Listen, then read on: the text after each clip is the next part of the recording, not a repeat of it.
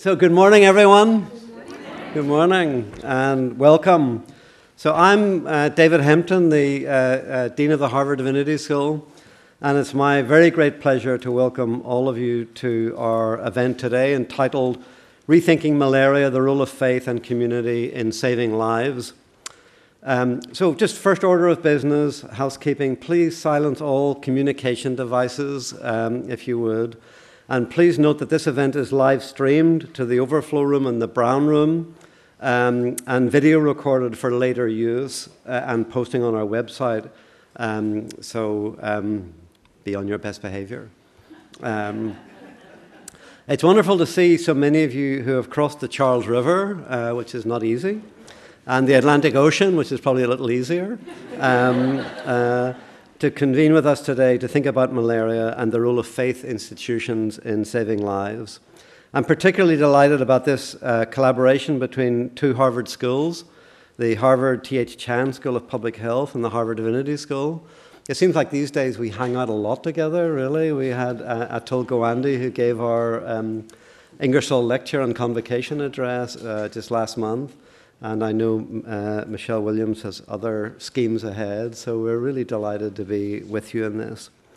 We've also partnered with the J.C. Flowers Foundation, the Defeating Malaria from the Genes to the Globe initiative at Harvard University, and the Center for the Study of World Religions here at HDS, to host this delegation of our honored and most reverend guests, the 4 Anglican bishops and the Archbishop, who've traveled from Africa via Washington, D.C. and New York to be with us today. We are really delighted that you're with us. Thank you so much for being with us as part of your itinerary. Please see the short biographies of these very distinguished and multi-talented Anglican church leaders in your programs. There's a little piece in all of them. So we are really honored to have you with us. Also deeply grateful to Chris Flowers, who's with us today with his wife Anne, good friends of ours, and thank you that you've included us in this significant event. Also honored to have with us Dr. Kenneth Staley, who is the U.S. Global Malaria Coordinator and leads the U.S. President's Malaria Initiative, and you will hear from Dr. Staley a little later. Please also allow me to thank, a lot of thanks, the 2 leading faculty members for this event, Dr. Diane Worth and Professor Jacob Olupona, for being the moderators of our panel discussion today.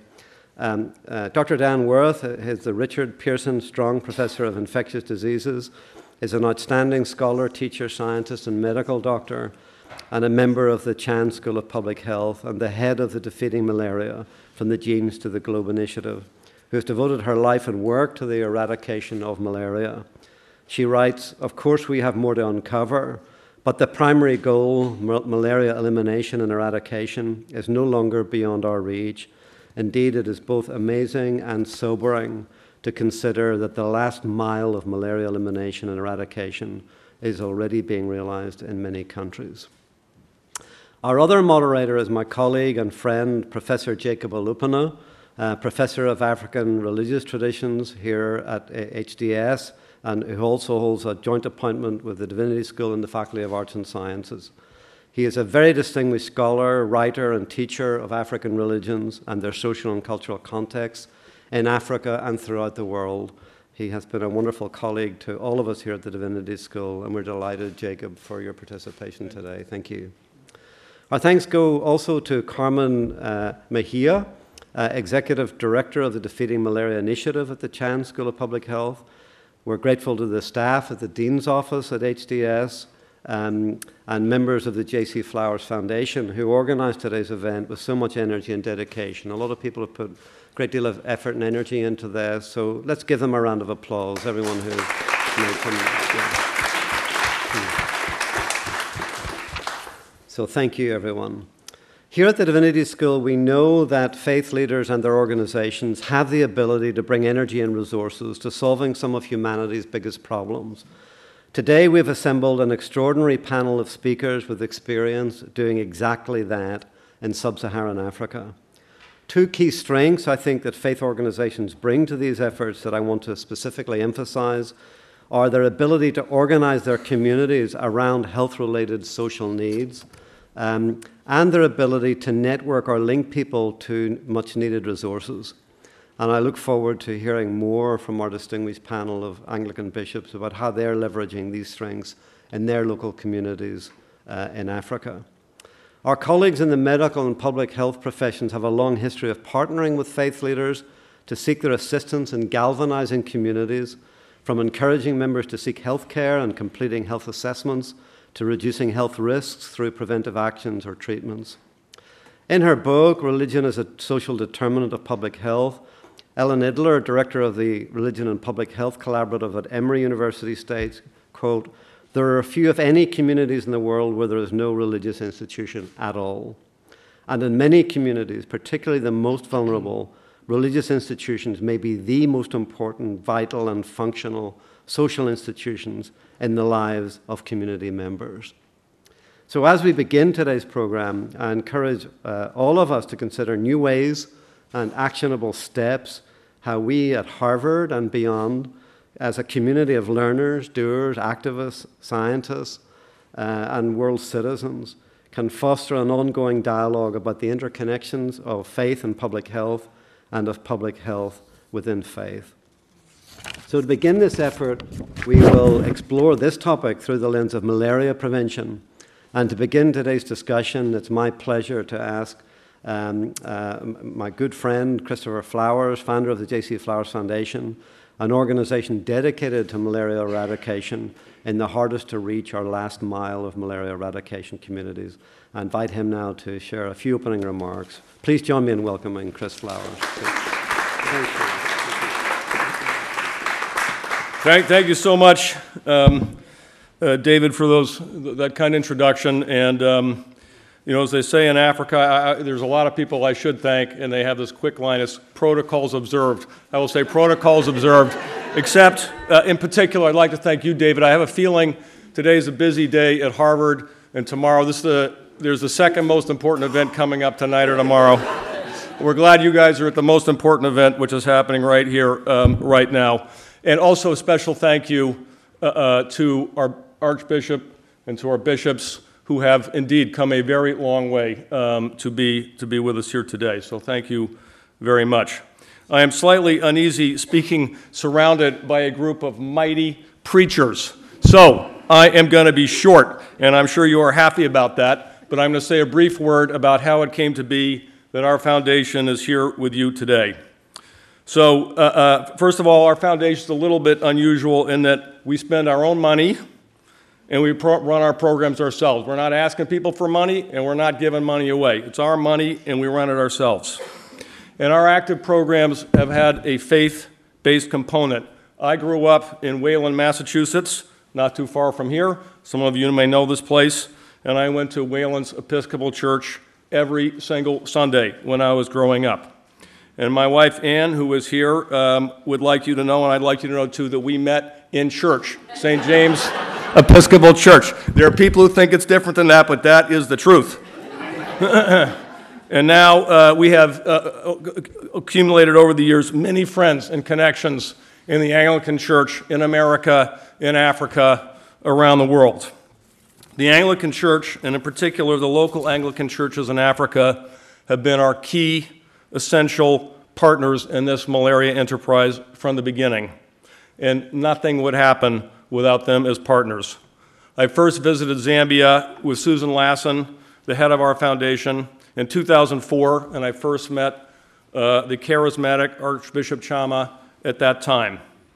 I already knew that malaria exacts an enormous burden in Africa, and also that, at least in theory, malaria can be, and indeed has been, eliminated using relatively low-cost and well-known solutions.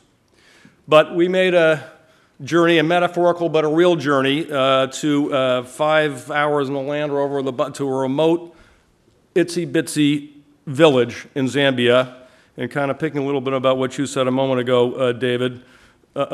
First, to my astonishment, I realized, well, there were three things I'm going to mention. I realized that people did not know, many people did not know, how you get malaria. And today, much of our effort and money goes into education, training, deployment, and this has to be done and led at the ground level, of course. Second, the very day we visited, we witnessed the burial of a child who had died of malaria that very day. And we have seen many instances since which put our hearts in the center of this endeavor. Third, the only organized institution in this village was the Anglican Church, led by a pastor, respected member of the community. So in 2004, we began our program of distributing anti-malaria nets and other interventions in partnership with our friends from the church, with whom you see here, and with many other partners and a large body of volunteers organized by the church. And I think together we've done some good. But, and of course you would expect me to say this, we are only something like halfway across this river. And in this river, you either get the whole way across or you drown. Malaria can be eradicated, as you know, and has been in many countries, but you either have to eradicate it, you can't just reduce it, because if you do, it will return and in fuller force. And this is due, of course, to increasing resistance by the malaria vector to treatment and to insecticides. And here we have science and faith standing shoulder to shoulder in the anti-malaria enterprise.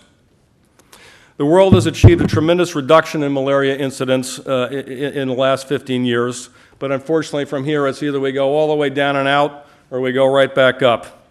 And so winning this will take even yet again more resources than are at this table so far. We at our foundation are eager to do our small part in this, and as you will hear, our Anglican colleagues on the front lines are completely committed to this as well.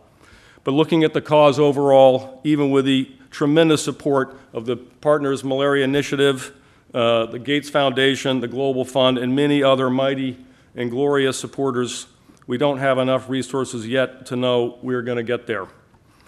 I would like to conclude with this remark. Ann and I are thanked all the time, and I'm sure we will be thanked today for our part in this.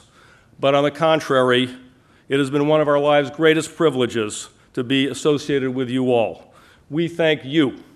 We thank you especially, Archbishop Chama, Bishop Andre, Bishop David, Bishop Luke.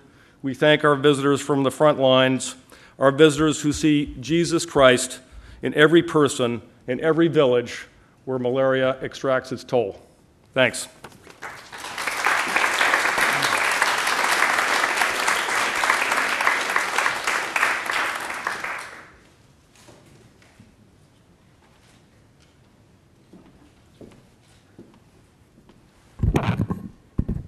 Well, hi, folks. Thanks very much, JC,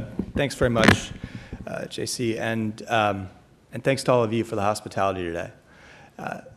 My name's Ken Staley, and I'm the head of the President's Malaria Initiative. I'll just give you a few brief remarks about malaria and about where we've come and where we hope to go, and a little bit about the President's Malaria Initiative and why I'm here.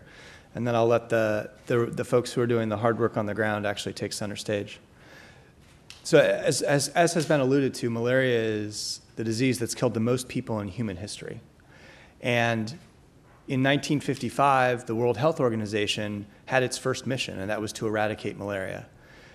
They succeeded in some places, but there was an open question in the year 2000, can we even control malaria in Africa? And that question's been answered. We can control malaria, and we've actually become much more ambitious. We've said we want to eradicate malaria. So the President's Malaria Initiative is a bipartisan initiative that started under President Bush, continued under President Obama, and then has increased under President Trump. We're in 27 countries around the world, most of them the most malarious in the world. And we use a series of proven interventions to try to get to scale in each country to reduce morbidity and mortality. And along with our partners, we've saved about 7 million lives since the year 2000, which is absolutely incredible. Now we're at a point where we're trying to think really about a moonshot, eliminating malaria from the world. And the reason I'm here today is because the faith community plays a big role in what we do in each one of these countries. So from the Democratic Republic of Congo, where 70% of the treatment that's provided is actually provided through faith-based care, to the Nigerian interfaith dialogues that have actually been remarkably successful in spreading information and helping people to know how to seek treatment, to the cross-border initiative that you'll hear about here,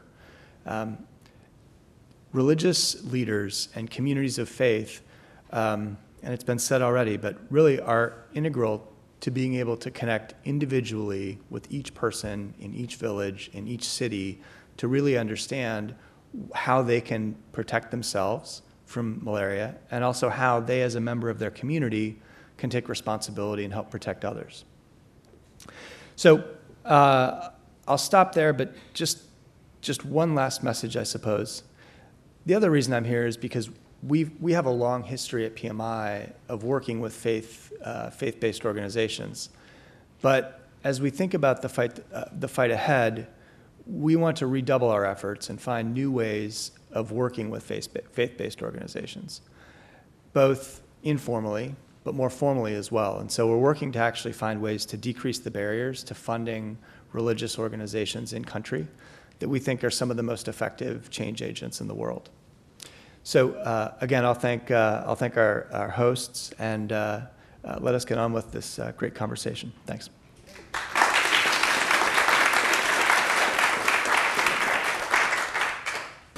Thank you. Well, I'm Diane Worth, and thanks to Divinity School for hosting this and for the remarks. I really am here as one of the malaria experts, and in my role as leading Defeating Malaria, the Defeating Malaria Initiative at Harvard. And I think this is really an example of this vision that to solve this problem, we need many different disciplines, many different groups, and groups with deep expertise in certain areas collaborating to solve one problem, that is getting rid of malaria, creating a malaria-free world. As Ken Staley just indicated, we've made great progress, but malaria remains a major disease with 250 million cases a year and 500,000 deaths, primarily in children under Africa, as we speak today. And so this remains a major problem, and one that we are really looking forward to this discussion, because whether it's developing the newest tool that will be used to implementing what we have now at the community level, all of these pieces must work. And the discussion today really brings us together with those in the faith community leading the frontline efforts, and we look forward to hearing about this. So I will turn over the panel to my co-moderator, Jacob, and we will now have a discussion, a bit mentored to begin with, and then we'll have questions from the audience. So, Jacob. Thank you. I think it's better I stay here so that I can see my Lord Bishop. And also, permit me to begin with a couple of observations. Dean Hampton, my Lord Bishops, Professor Diana Wyeth, and the Flowers Foundation, let me greet you and welcome you to our school. I thank Dean Hampton for inviting me to be part of this conversation. I welcome it as a professor here and also as a true Anglican. I do see the faith-based initiatives that we are witnessing today as a kind of an urgent intervention in ending a serious health problem on the continent. And those of you who are familiar with the history of colonialism in Africa may remember how in those history books we read in the 60s and 70s, we were told that one of the reasons why the colonialists had to leave the continent was that malaria gave them hell. But the truth of the matter is that malaria has turned out to be the African problem today. It's not the European or white man's thing, as we used to say. And so it's important that we welcome this type of initiatives but we also recognize the role that a School of Divinity can play in facilitating this conversation. So I thank the Flowers Foundation for providing it. On a personal note, I want to recall what happened in the 60s when I was still a teenager, and how the chief medical officer, a white man, came to my father and asked him to please help in sensitizing the women of the church to the issues of breastfeeding. It turned out at that time that they were being discouraged from breastfeeding. Those who were selling the formulas were all over the place. And so I think my father preached a very difficult sermon where women should take breastfeeding seriously. I wish I remembered the text he used. I would have loved to share with my Lord Bishop. But what is important about it is that we are dealing with a major issue, and the church has a role to play in that. I like the reference to interfaith dialogue that you, one of the members of the panel, also mentioned. My position in this has always been that interfaith dialogue should not be about doctrinal matters or telling us who is the greater, Muhammad or Jesus, but joining hands to deal with African issues, issues of governance, issues of health, economic crisis that we all face with. And so I'm very pleased to welcome my Lord Bishops. And I'll begin with a very simple question that we would like all of you to think about what has been your role in this project. What has been your contribution, and what are your perspectives on how this issue of malaria crisis is dealt with in your different dioceses, and the kinds of interventions, these are critical interventions that you have succeeded in making. I think we'll start from that thing. Thank you. Thank you, Professor, and thank you to all of you who are gathered here this morning. As it has been alluded to, malaria, even despite the progress that we have made, has still remained a major killer of children under 5 in Zambia. And despite that, we've continued with the fight, and we have given ourselves a goal that by 2021 we should eliminate malaria in Zambia. It's being overzealous, but at least we have a goal to look to, and we are geared to fight the malaria. And as a church, we are part of that goal. And what we have done so far is to mobilize some of our churches, particularly those which are found in the high burden areas of malaria. Mainly, we have trained the mothers, we have trained the fathers who are interested to do this on what malaria is, simple, basic information about malaria. And it's them who are carrying that message to the entire communities. And most of the communities now are fired up, and they are teaching each other how to protect themselves. And we are using the tools that have been made available to us by the scientists. So the scientists have produced the tools, and we are carrying out the job. We are the foot soldiers. And among the tools that we are using, of course, are the nets, which is a major tool. We are also using the IRS, which is the indoor residual spraying. There is also now the use of the RDTs. This is a small injection, and you get a bit of blood and you put it on a small tool, and it shows you. It doesn't show you the malaria, but it shows whether your body is fighting something within you. And also the medicine, the ACT or Coatam, as we know it, has become available at the grassroots level. meaning that once somebody has been tested and they are found positive, they are able to be treated there and there in the community at the grassroots level itself. And there's also been a political will now from the government that they increase their budget towards the fighting of malaria.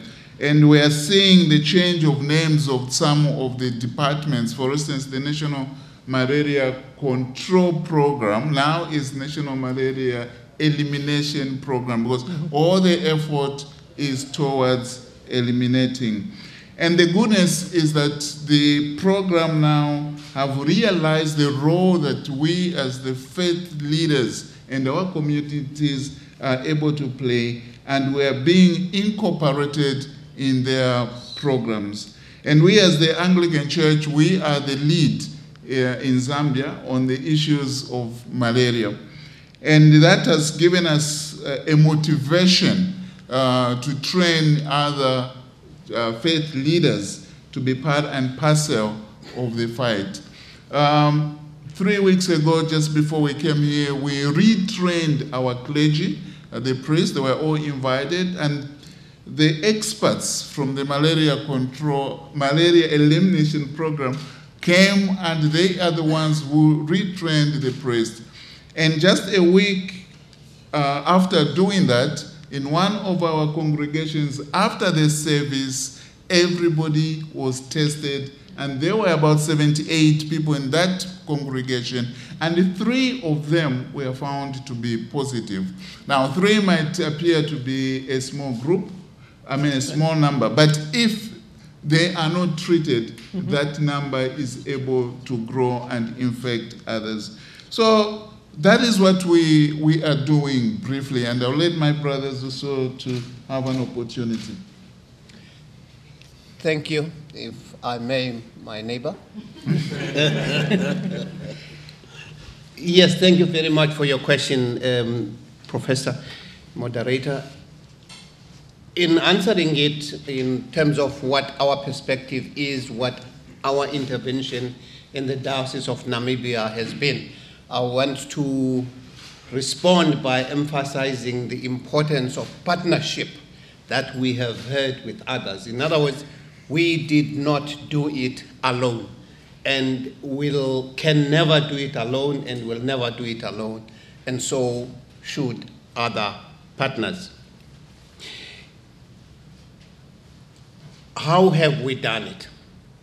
In 2002, the Global Fund was initiated, created, and the United States of America was one of the largest contributor to that Global Fund, and many other countries subsequently followed, joined in the Global Fund.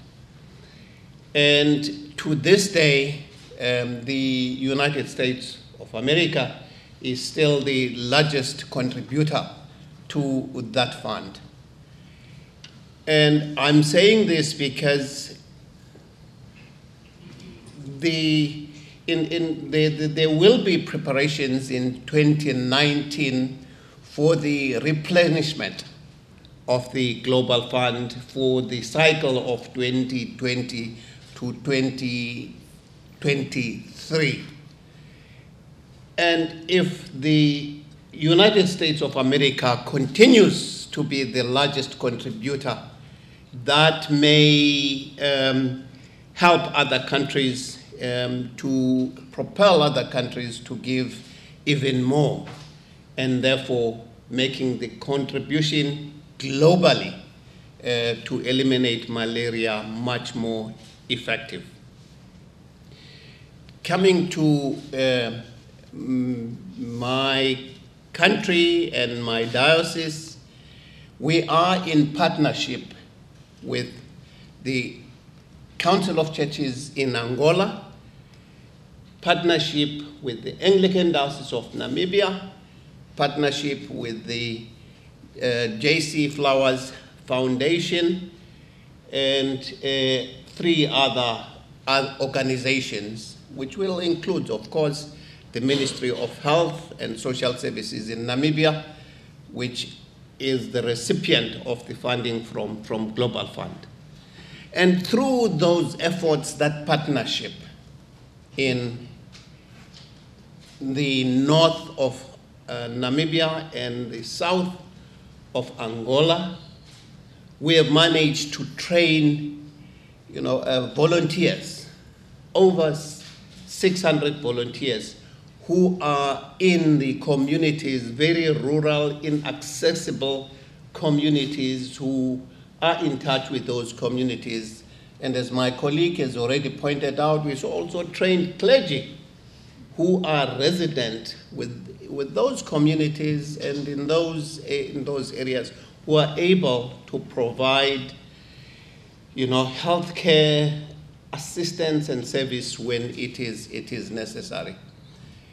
And we, as a result of that partnership efforts, been able, in our areas, Angola, South Angola and Namibia, to have, people tested, a number found positive, especially from Angola, and Namibia with less, because the Namibian population is, of course, less than the population in Angola.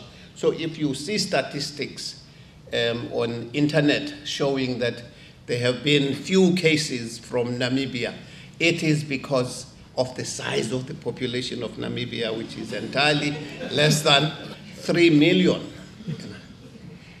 But we are doing very effective work. We are in the elimination of malaria, and I can confidently say that we are in Namibia and South Angola close to eliminate malaria. And therefore, the partnership, the funding support that we've been received cannot stop now. Otherwise, all the gains, positive gains that we have heard in the past may possibly be reversed. So if there's, for me, any rethinking that we need to do, it is rethinking about funding initiatives. It is rethinking of partnership initiatives. I would like to stop the moderator for now. Thank you. Okay, thank you. Firstly, I'd like to express my gratitude for the people of United States of America, for your love, for your compassionate, and for your generosity. We are here because someone put the resources to invite us to come.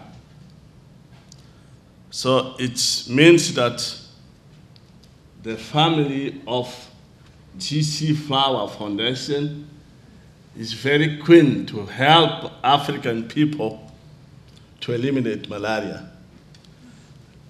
And you know that Namibia and Zambia, they have already timetable to eliminate malaria, but contrary in my country, Angola, we still have a long time, a long journey until we achieve the goal. But it is important to say that Anglican Church started working in fighting against malaria in 2005. You remember that we have faced civil war during 27 years. War have destroyed the country and become to the end in 2002.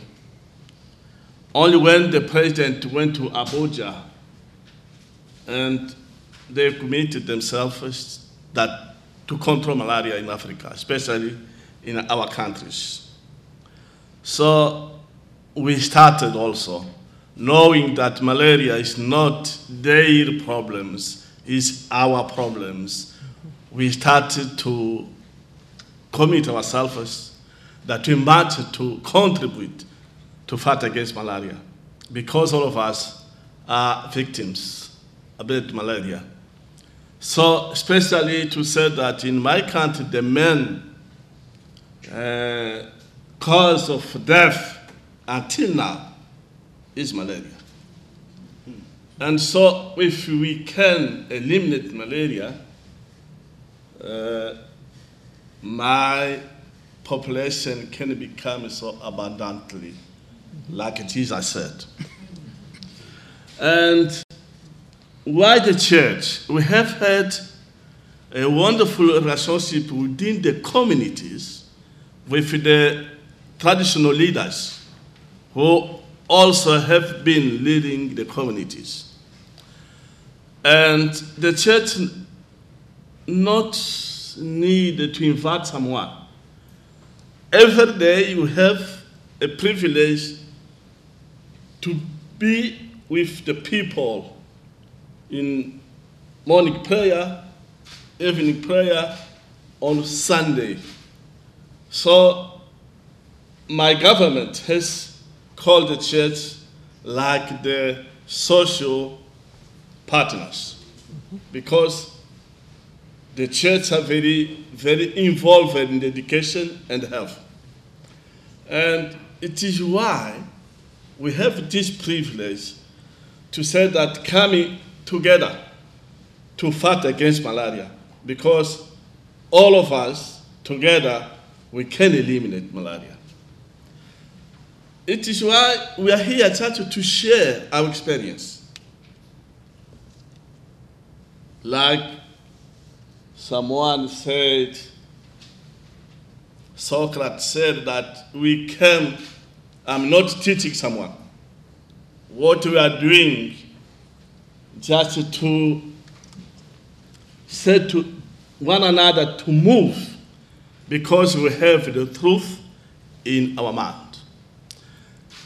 We are not doctors, but we are the leader in the communities, and the community trusts in us. It is why it is easy to say that we can together fight against malaria. It is our challenge and our commitment. Thank you. Thank you, my Lord. This is fascinating. Partnership is important. Church-state relations is important. And obviously, we are seeing your impact, the diocese and the community. For the benefits of our people here who are not too familiar with what we are going through on the continent, would you like to tell us a little bit about how malaria has impacted the lives of members of your community?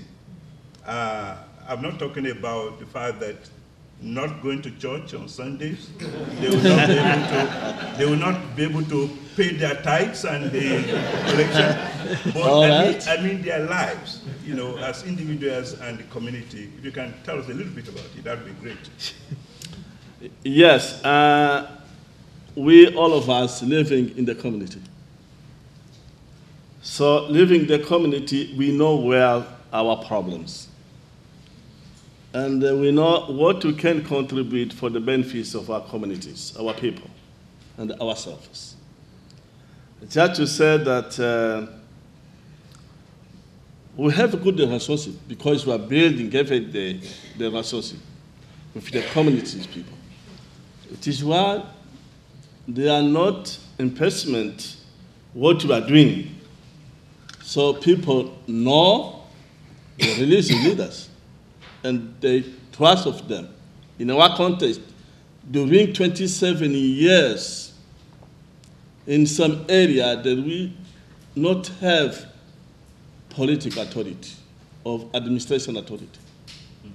But the church has been there, suffering together with the community, in good time, being so very happy with the communities, in the bad time, crying with the community.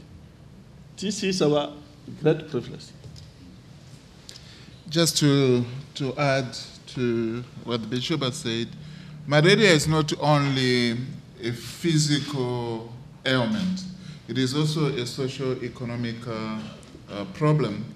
And once people have got malaria, it means that even their work, they reduce their working hours because they're not able to do what they're able to do if they are well.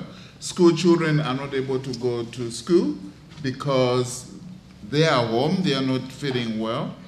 And when death occurs in that community, it brings grief to that. So it does have an impact on the community. And sometimes it does bring witch hunting.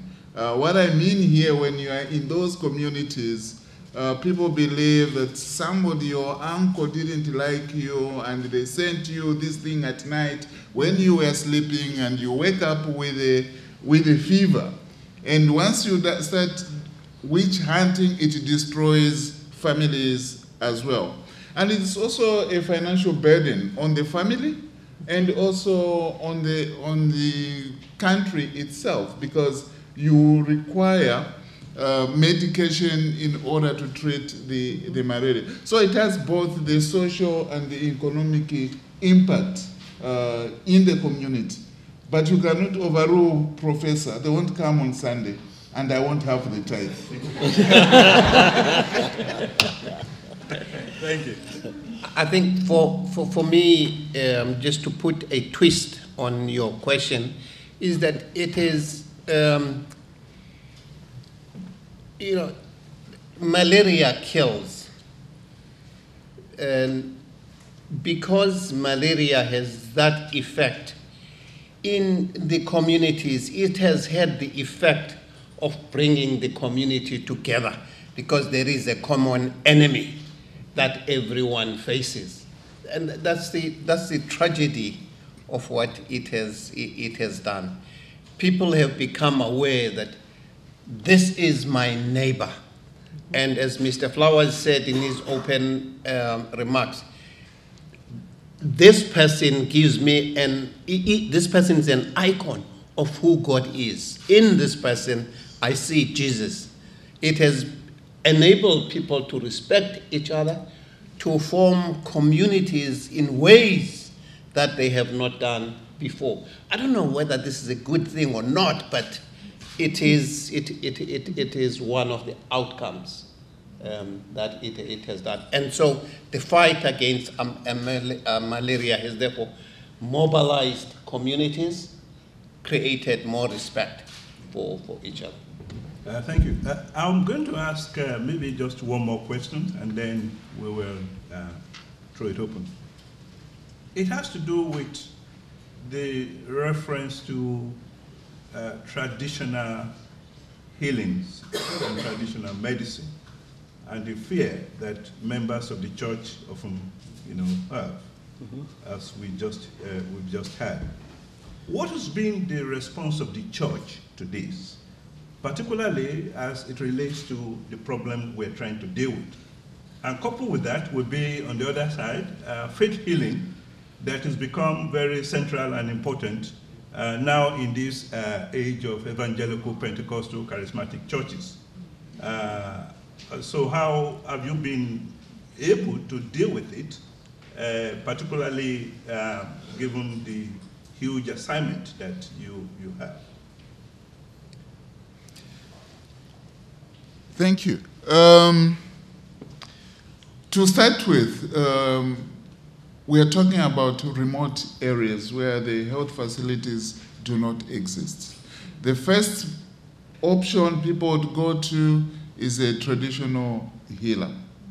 Now, with ourselves, we don't go there and condemn the traditional healer, because as soon as you do that, it means you create a gap between yourselves and the traditional healers. So the best we do is to go in with a teaching to try and win them over by teaching what is malaria, a simple basic knowledge. Once the people know what malaria is, how one gets malaria, then when they have the symptoms, excuse me, they won't rush to the traditional healer.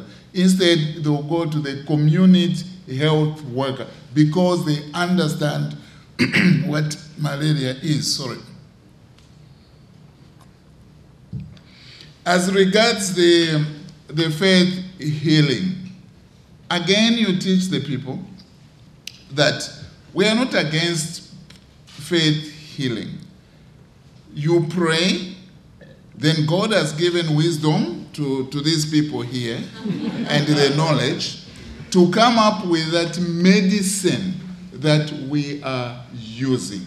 So that medicine has not just come anyhow. As far as we are the faith community, we believe that God has used them. So we are partnering them with us in order to heal somebody.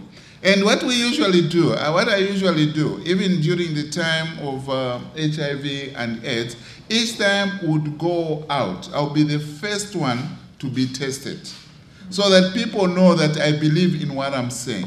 Whenever we go out, even in the communities, as we are teaching people about malaria, I'm the first one to be tested, and the second one, we make sure it has to be the induna or the head of that particular village. Then it is led to the others. So at the end of that, I always offer a prayer and a blessing to all of them. So we are saying the conventional medicine and the prayer, they are going together to heal somebody.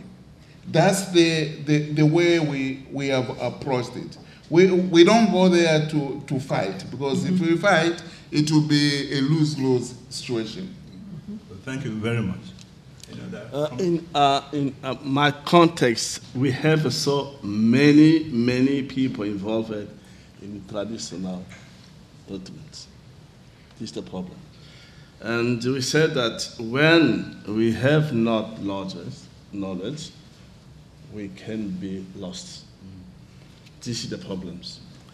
But our experience is that when we train people to know well what is malaria means, when the people are trained, they come to the health centers, to the hospitals, and then they agree to fund doctors and nurses and being tested to see that how malaria can be treated.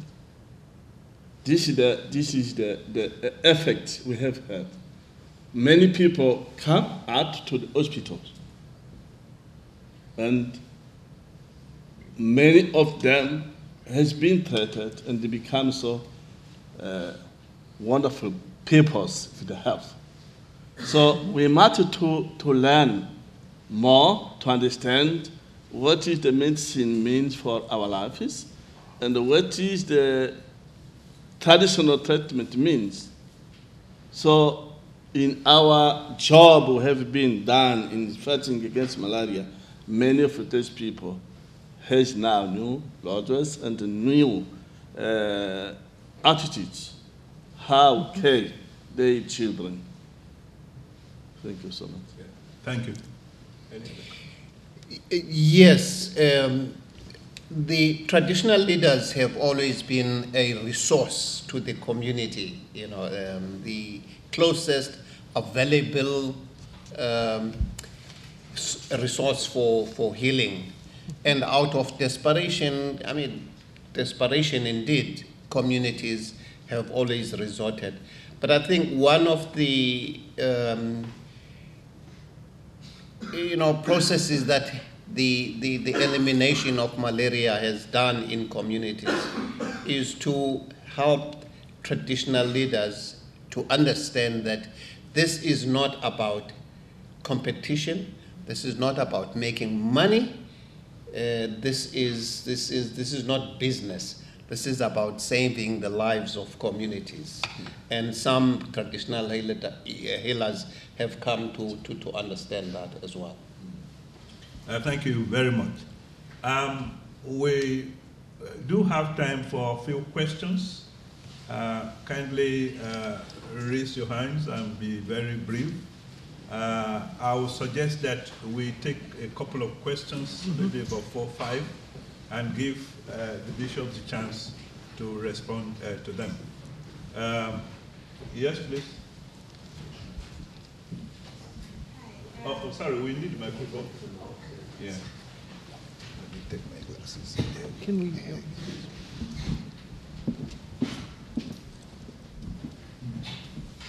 Thank you, my lords, and good morning. I'm happy to see you. I appreciate the work you do. I come from Kenya, and I know the role of faith-based organizations in the lives of communities, so thank you for what you do. In my country, we say mothers are the first healthcare providers. They are the people who notice a fever or a cold at home. And I just wanted you to speak about how are you roping women, if they are the first healthcare providers at home, into fighting malaria. And especially given that, for me, I'm a professor of religion and gender, and I'm very much concerned about women leadership. And when I see, when I look at Africa, the leadership is still predominantly men, yet women are the people who really are at stake here when we think about healthcare. How are you working together with women to make sure that we are able to eradicate malaria in Africa? My second comment has to do with what Professor Lupona has said about interfaith partnerships. Every time various faith-based organizations have come together, to fight HIV and AIDS or for peace building, we see better results. And I want to see, I would like you to comment on what kind of partnerships are you building with Muslim organizations, with Pentecostal churches and charismatic churches and evangelical churches in Africa to come together to kill this animal? It's because people are stronger together when they work in that direction. Thank you. Thank you. Another question then, and I'll move this way.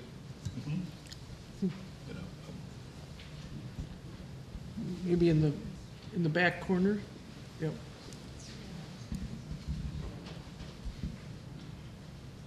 Thank you. I'm Gloria Whiteham, and I'm both a pastor and a physician, so I'm particularly encouraged by this conversation. I had thought of the angle, healthy congregants means a healthier time. I like that.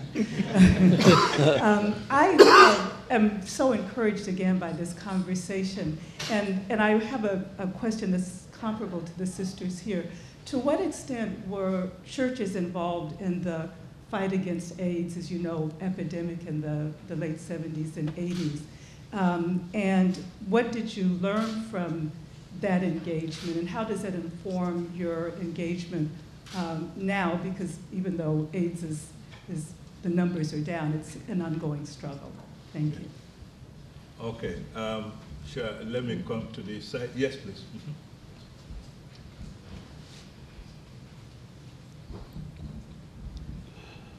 Hi, my name is Lola Fagbami. I'm a PhD student here at Harvard.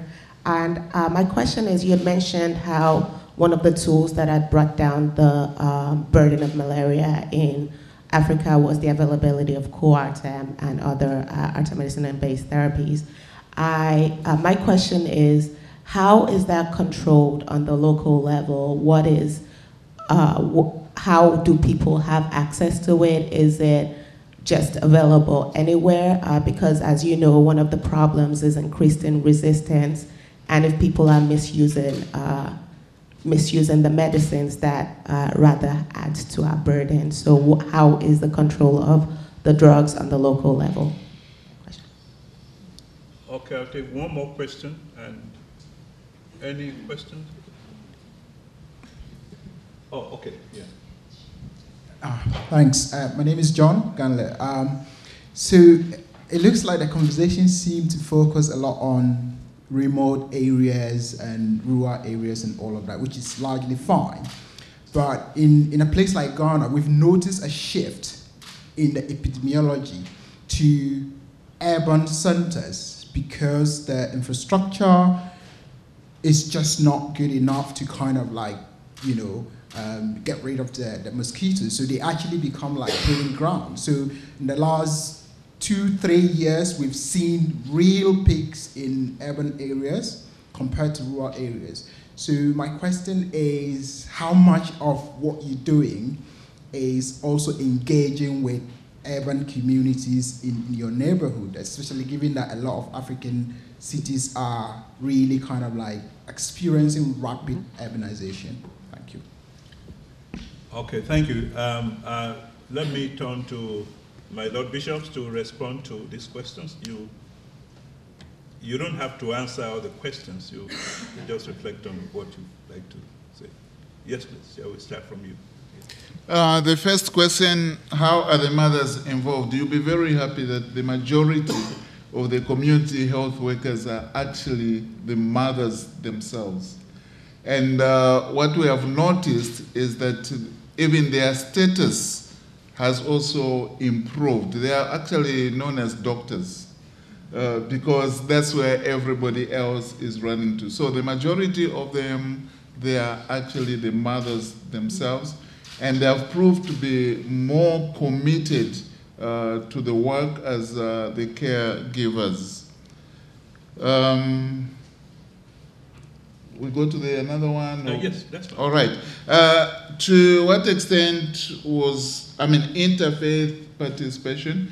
We learned a lot, and I'll combine this with the third one. We learned a lot, actually, from the HIV times. As you are aware that HIV had a lot of stigma attached to it, and the church was the late entry in it. But when the church entered in it, we went in it with everything, and we were able to partner with the other organizations, like the Muslims. In Zambia, we came up with an institution known as Zingo, and this was the Christians, the Muslims, and the Baha'i faith. And that has continued even during the malaria period. As I said earlier on, we have been a lead in teaching others and training the leadership of other faiths, because we believe that together we are able to achieve a lot. How is it controlled? In Zambia, Coatam is regulated. It's not something that you just go and pick up. No, it is regulated. The community workers who have access to it, actually it is distributed to them through the health facility. So it's not them going to the market and buy it and go and administer it. There is a process. So the health facility is the custodian, and it's only given to the trained community health workers. Why we talk too much about the rural areas? There are so many players in the urban areas. There are so many organizations that are working within the urban areas. And most of them are not able to go to the remote areas that we are talking about. And that's why the emphasis for us, actually we as the Anglican Church, we are both in urban and in rural areas, but we put much emphasis on the rural areas where there are no any other players in those areas. Thank you. I will start about HIV/AIDS. You remember that church last time was so very active in how to train people, to teach people, and to fight against stigma and exclusion, because two things were so very, very bad in that context. So now we are finding difficulties. As we said, today we are talking about how to eliminate malaria. Because malaria still have partners who are supporting this kind of activities. In HIV, no more. This is the first one. But still have the problems in our country. And there are some small groups. So we can say exactly that we left this problem to the government, Minister of Health. And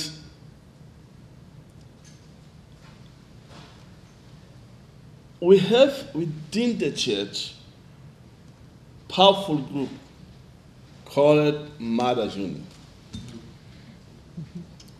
So in every activity which the church has been done, mothers are very involved.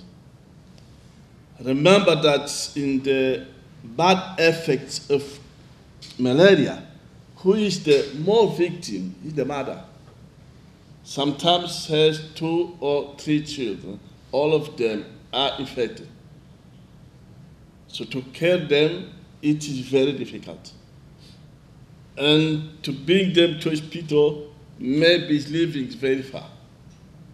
So it is why mother is very important in all our actions.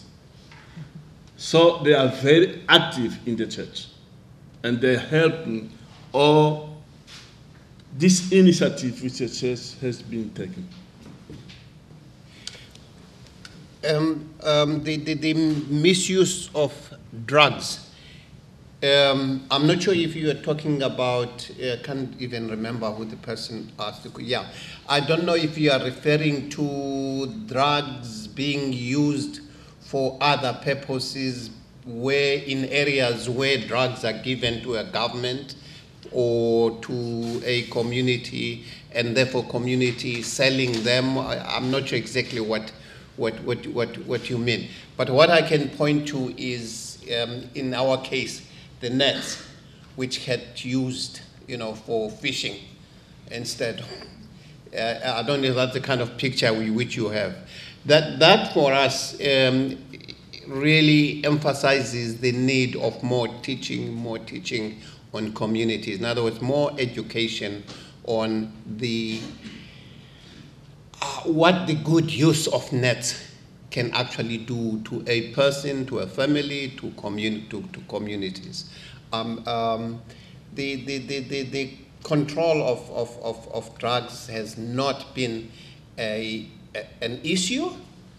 Where it probably becomes an issue is when a person does not complete the treatment and keeps the treatment for a recurrence at another time. Yeah, that again points to more education, to more training of communities. Thank you. Are there actually questions?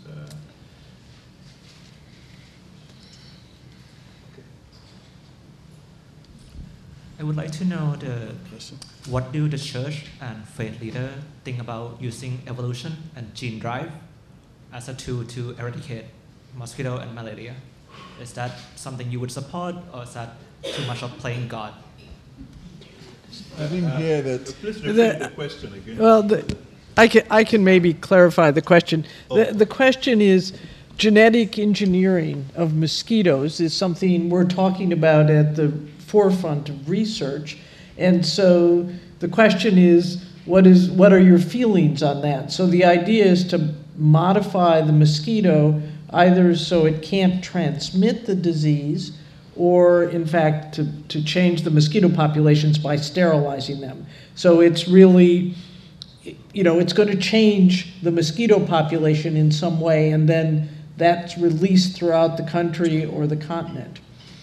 And you would like to know the opinion of the church leaders on whether that will be accepted by the community, whether that is an issue in which faith has to be considered. That's an important moral question. Yes.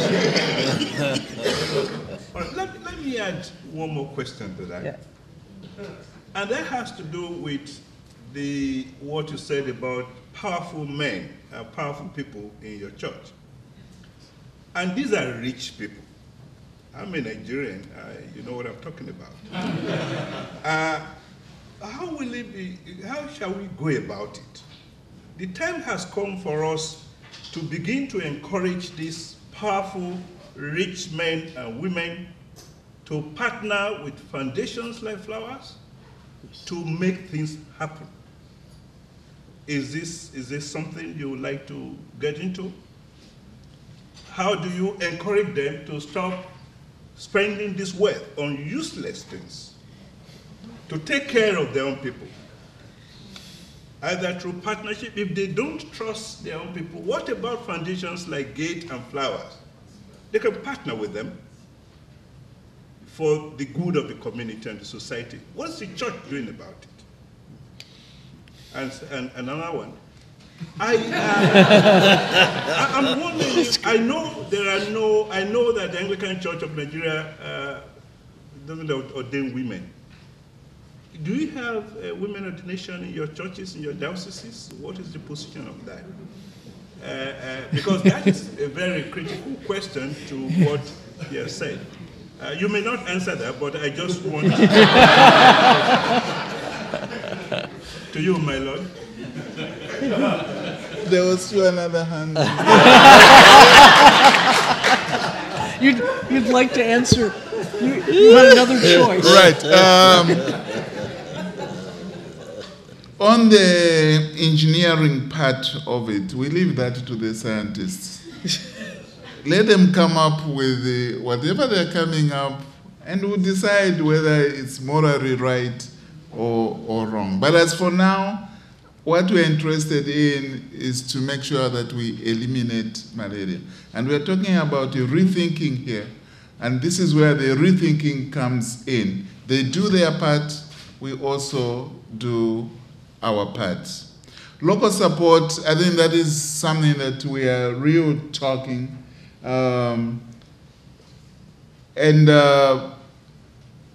It's a hard work to try and get resources from the parishioners themselves. But there are others. I don't want to do a blanket cover here. There are few individuals who would come and say, what do you think I can contribute to? Those are there. But they're in minority. And in most cases, there are some who come with a specific area. In this area, what can I do? And of course, then we encourage them to do that. Right now, there's a project that we are doing in the southern part to rehabilitate one of the hospitals. And some people have come and say, what do you want me to do? And the first request was, for us, it was a mortuary, because there was no mortuary there. Women ordination, my Archbishop is here. Currently, in our province, we don't. It's something that has kept on coming in the provincial synod, even the one which we had, was it last year? Still more is not going through, but we are looking forward to the time when it will go through. Good. Yeah. Thank you. Professor, as an African, you know that the African communities are largely very patriarchal, and therefore the recognition of the role of women is still something that is part of our process of teaching and education. But for those of us who have made a shift already, because I'm one of the converts, African converts, I do acknowledge the need for partnership, and women should be one of those who are recognized as partners in the fight against AIDS and in leadership roles. Thank you. Thank you very much. So just to say that in Africa, there are so many rich men and women in Africa. But the problem is not having a lot of money. The problem is the heart. What kind of heart these people have been? This is the problem. We are talking here, my Flower Foundation family. But you can have also, in the United States, many flowers to can help people. But the problem is the heart. This is the problem. And in my country especially, you remember that we came from the war. If someone can be called the rich, the richest of these men, women, is not legal. It came from corruption. This is another problem. It's not legal riches. You remember that sometime I have heard one of the richest women in my country, in Africa, is the daughter of my president. And people have been asking, when these women became rich,